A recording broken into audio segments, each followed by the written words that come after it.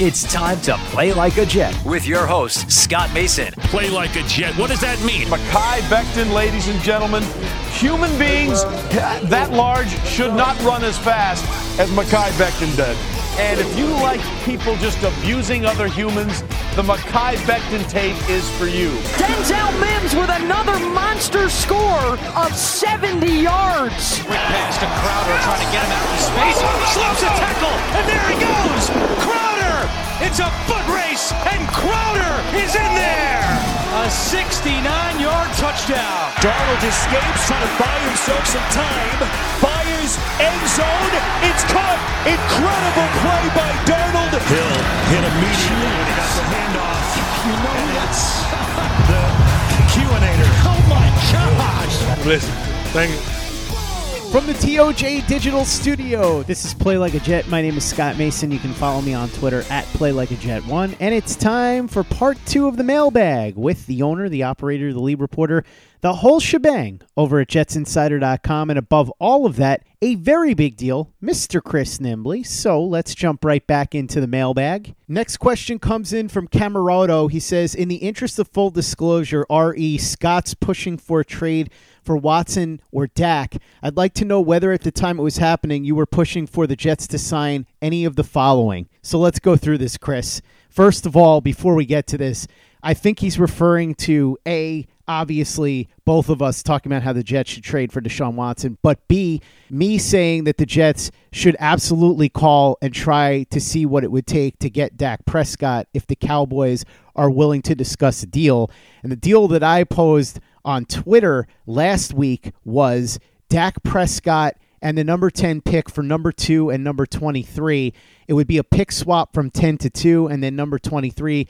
The pick swap would be the equivalent in value of the number 10 overall pick. So Dallas would get the equivalent of number 10 and number 23 for Dak.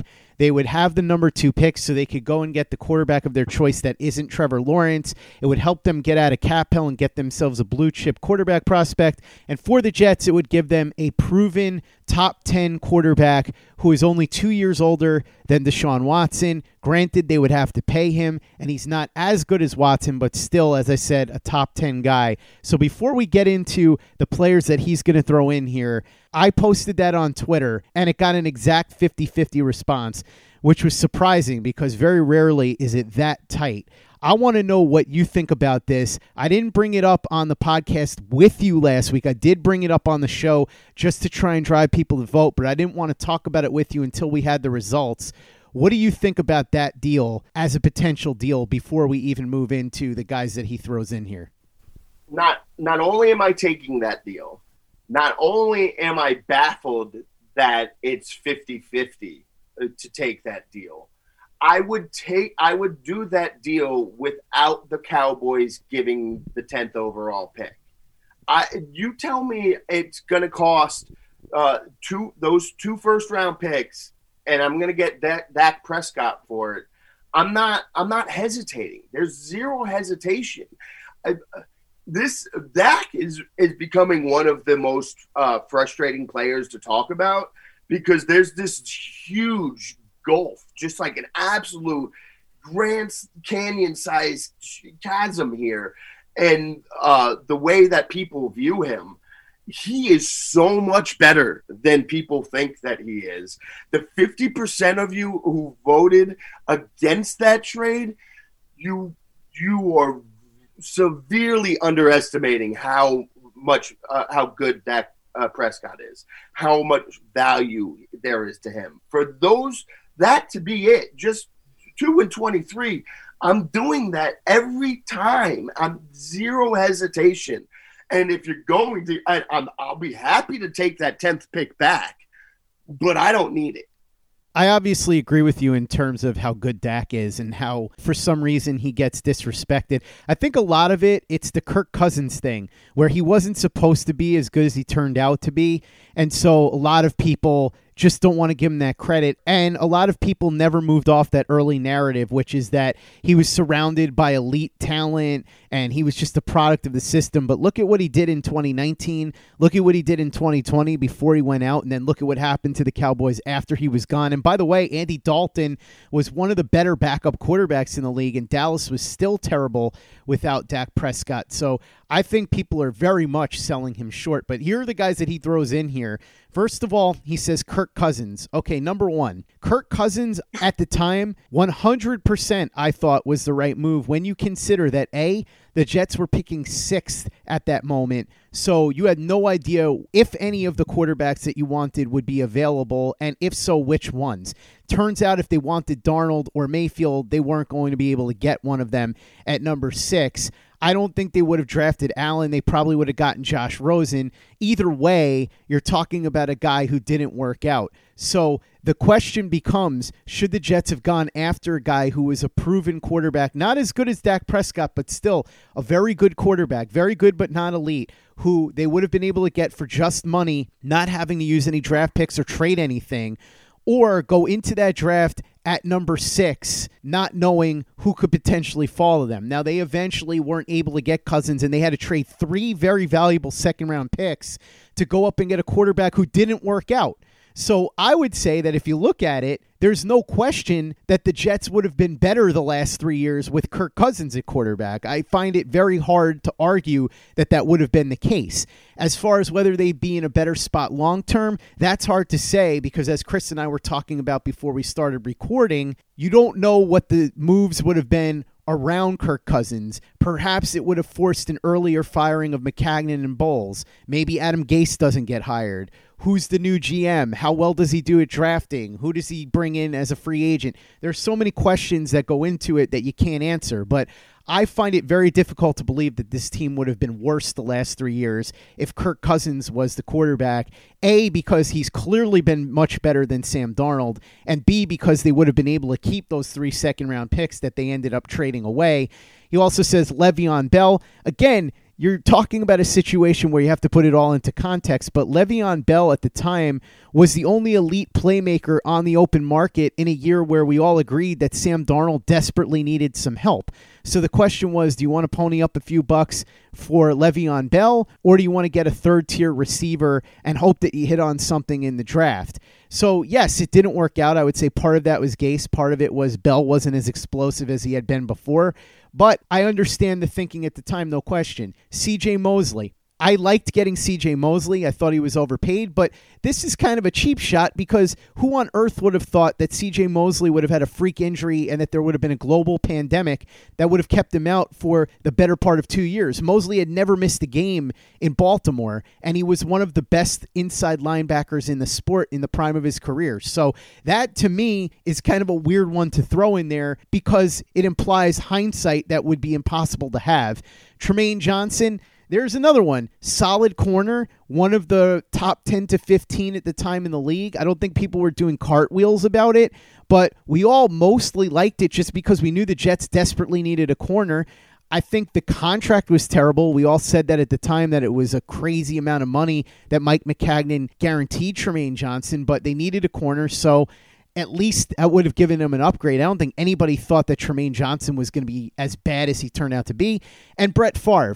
They traded for Brett Favre, didn't sign him, but absolutely that was the right move. Yes, I was for it at the time, and I'll still defend it. There's no question it was the right move. Chad Pennington looked completely washed after 2007. Brett Favre was the runner-up in the MVP voting the year before. He looked great. He had been playing really well. And so with the team that the Jets had that was ready to win, you bring in Favre, and all of a sudden now you're a real contender, which they were, by the way, until Favre blew out his shoulder. He ended up playing through the injury without telling anybody, and that's why he was so bad down the stretch, and that's why they didn't end up making the playoffs when at one point they were actually the odds-on favorite to go to the Super Bowl out of the AFC.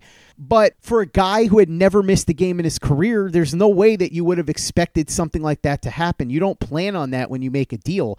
But there are so many other moves that the Jets have made over the years that were great, whether it was a trade or a free agent signing. I was talking to you, Chris. Curtis Martin would be a perfect example. They had to give up a first-round pick and pay a lot of money for Curtis Martin, who is an established star. He came in here and built on his legacy and turned into one of the greatest running backs of all time. Kevin Mawai would be another example. The Jets brought him in as a high-profile player from Seattle, and he comes in here and becomes one of the greatest centers of all time, and now he's going to the Hall of Fame. How about Eric Decker, who the Jets spent a lot of money on out of Denver? There were some people that said, I don't know, he might be a product of the system. It's just because of Peyton Manning. He came in here and was excellent for the Jets. Brandon Marshall, they traded a 5th-round pick to get him. He came in here and gave the Jets one of the best seasons any wide receiver has ever given them. So the examples you gave are not telling the full story, and I would argue that a fair amount of them are very defensible, if not outright not a mistake anyway. And when you look at all of that, I don't think that it even really relates to Deshaun Watson or Dak Prescott, because again, you're talking about quarterbacks that are in their prime, and both of whom are at least top 10. In Deshaun Watson's case, you're talking about top 5, but in Dak's case, top 10. Now, if you want to tell me that you're afraid of Dak Prescott's injury, I would defer to the doctors on that. If the doctors were comfortable with it, then I'm fine with it. But other than that, the opportunity to get a top 10 quarterback in his prime, or even better, an elite top 5 quarterback like Watson in his prime, doesn't seem to have much to do with any of the guys that you just listed to me. And also, like I said, if a freak injury or a global pandemic were to rob Deshaun Watson of 2 years of his career, you don't not trade for a guy because you're anticipating something strange like that happening. Yeah, so I have a lot of takes on this. I'll start just going through the names. Yes, I was for Le'Veon Bell. At the time, all the reasons you said, there weren't wide receivers available. They needed a playmaker for Sam Darnold. He wasn't the player that he once was, but combination Gase could have used him a lot more as receiver. The offensive line was such a mess. It looked bad anyway. But yeah, I was for that. CJ Mosley, no one was pushing for that because none of us thought that there wasn't a single person that thought he was leaving the Ravens until all of a sudden McCagnon put that offer out there. But yeah, I was for it at the time. Same thing as you. I said, yeah, this is an overpay, but that's what you have to do to get players like CJ Mosley. Also, he had the groin injury. Then he tried to play through it, which that was the biggest mistake. If they didn't try to play him through it, he would have been able to come back that year. And then this year, okay, he sat out because of COVID. But are you real? I've seen a lot of fans. Are you really upset with that? Like, what difference would that have made over this season? It just pushes his contract a little bit further. But if he comes back this year, then cool. Who cares? Like, why does anybody bothered that he wasn't around? Like, it would have made no difference with how bad that team was last year. Kirk Cousins, I was very anti Kirk Cousins, and that was hard for me because I was very tempted about that draft class. I wanted those draft picks, but I was against Kirk Cousins. And as you mentioned, there's no way to know exactly how it would have unfolded because does McCagnon and Bowles still get their job? What else? Who do they draft with those draft picks that they traded to the Colts? How much better is that team? I think it's indisputable that the Jets would have had a better record over these last few years with Kirk Cousins as at quarterback than Sam Darnold. But we might not have, it probably doesn't lead to Robert Saleh and Joe Douglas. It probably also doesn't lead to Adam Gase ever getting a job here. But maybe McCagnon's still the GM. There's so many weird dominoes playing out there. But, yeah, I was against that at the time, but I completely understood all the reasons for it, and it made sense. Tremaine Johnson, again, at the time, everyone knew that his play had slipped over the previous years. But, Denard Wilson was here at a time when he was really great with the Rams. So I kind of deferred to if Denard Wilson thinks he can get the most out of him. We all knew it was an overpay at the time. Again, that's what free agency is. You almost always have to do that. I'll point this out, though. This year, it might be different with so many teams, a little more cap strapped. With the salary cap coming down, you might be able to get more value. But generally, you have to overpay in free agency. That's how it works. And then, of course, you do the Brett Favre trade. The Brett Favre trade, as you point out, was working until he got hurt. But here's the thing. Number one, the reason why I hate these types of questions and arguments is all I hear is, oh, these other moves didn't work, so why bother trying any move ever again, ever? Because these other moves didn't work, so no other moves in the future can ever work. It just feels like no matter what I say, names you throw out to people who come up with these questions, they're going to have, oh, but this didn't work, so it can't possibly ever work. And then look at these 5 names: Le'Veon Bell, C.J. Mosley, Kirk Cousins, Trumaine Johnson, and I forget how old Brett Favre was at the time, but he was, approaching 40. Not which one of these players is anywhere near the talent level and value of even Dak Prescott, let alone Deshaun Watson. None of these guys are anywhere near the value. What are we talking about? C.J. Mosley, Kirk Cousins, Trumaine Johnson as a reason to not trade for Deshaun Watson? What kind of sense does that make? Deshaun Watson, again, a top 5 quarterback. If you did that hypothetical redraft, fancy redraft, he'd be the number 2 pick in the entire thing. But you don't want to trade for him because they signed Trumaine Johnson and it didn't work? I'm with you, Chris. Doesn't make a whole lot of sense to me, especially since we can name a whole bunch of moves that were made along those lines that did work. It's cherry picking to be charitable, and it has nothing to do with Dak Prescott or Deshaun Watson. Play like a Jet. Play like a Jet. Next question comes in from Fabi Wabi. He says, do you envision the Jets spending a day 3 pick on a kicker? And dare I ask, do you have a favorite kicker available in this draft? Hashtag kickers are people too. No, I don't have a favorite kicker in this draft. I'm not even going to attempt to pretend that I do.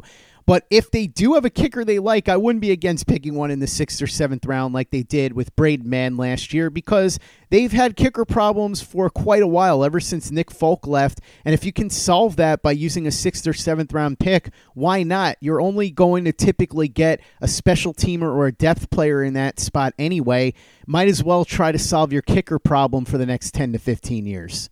Yeah, I said it at the time when they drafted Brandon Mann last year. I'm all in favor of using those 6th, 7th round draft picks on punters or kickers if you see a guy you like and you think he can be your kicker or punter for the next 10 years. This isn't I'm not saying like the old Ron Wolf strategy of quarterbacks where you just keep drafting them every year. You got Brandon Mann last year, so you're good on it this year. But yeah, if you see somebody that you think can be a kicker for your team, yes, please spend that 6th round pick. Because occasionally you'll get a 6th round pick comes through and turns himself, a late round pick, undrafted free agent, Damon Snacks Harrison, Richard Sherman. These guys do exist, but your likelihood of hitting on a kicker in the 6th round is much greater than your likelihood of any other position in the 6th round. If you have the confidence in them, you take them, and now you have the peace of mind. We don't have to worry about this for the next few years. I'm all for that, as opposed to just trying to get somebody you hope can be a bottom of the roster depth piece guy. You can go find another one of those in the 7th round or in the undrafted market. Go ahead and take that kicker. Absolutely. As far as the specific kickers I have in mind, the mock draft simulators that I've been using don't actually list the kickers, so I don't have a single kicker name for you right now. But I'm all for it. I know last year, it was the Georgia kicker that the Colts got, and it didn't work. It wasn't so great, but yeah, I'm all for it. Now you have to like the guy. I'm not just saying just pick any kicker, but if there's somebody you like there, I love using the 6th and 7th round picks for those positions. that's going to wrap up part 2 of the mailbag. Don't forget to follow Chris on Twitter at @CNimbley and at Jets Insider, and read his very big deal work over at jetsinsider.com. Lots of great content coming your way this week on Play Like a Jet. We're going to get into more of the offseason roundtables. Tomorrow, we're going to talk quarterbacks in the 2021 draft. Going to be a lot of that as we start heading towards the NFL draft, but this is a little bit of a sneak preview of some things that we're going to do later on after free agency. A preliminary look at the quarterbacks that the Jets are going to be choosing from in the 2021 NFL draft tomorrow, plus more free agency preview coming later in the week, courtesy of Michael Nania. We'll do some news and much, much more. Don't miss any of it, and don't miss what's happening on March 1st. Still not going to let the cat out of the bag on that one. Keeping my lips zipped, but trust me, you are really going to enjoy it. So write this down, March 1st. Remember, big day. It's going to be a lot of fun. And if you're having a lot of fun listening to this podcast, make sure you give us a 5-star review on iTunes. It's an easy way to help out the show if you like what we're doing. Doesn't take you much time, doesn't cost you any money, but it goes a long way to help us out. So if you could go ahead and do that for us, we'd be quite grateful. And for the latest and greatest in New York Jets podcasts, you know where to go. That's Turn on the Jets Digital and turnonthejets.com.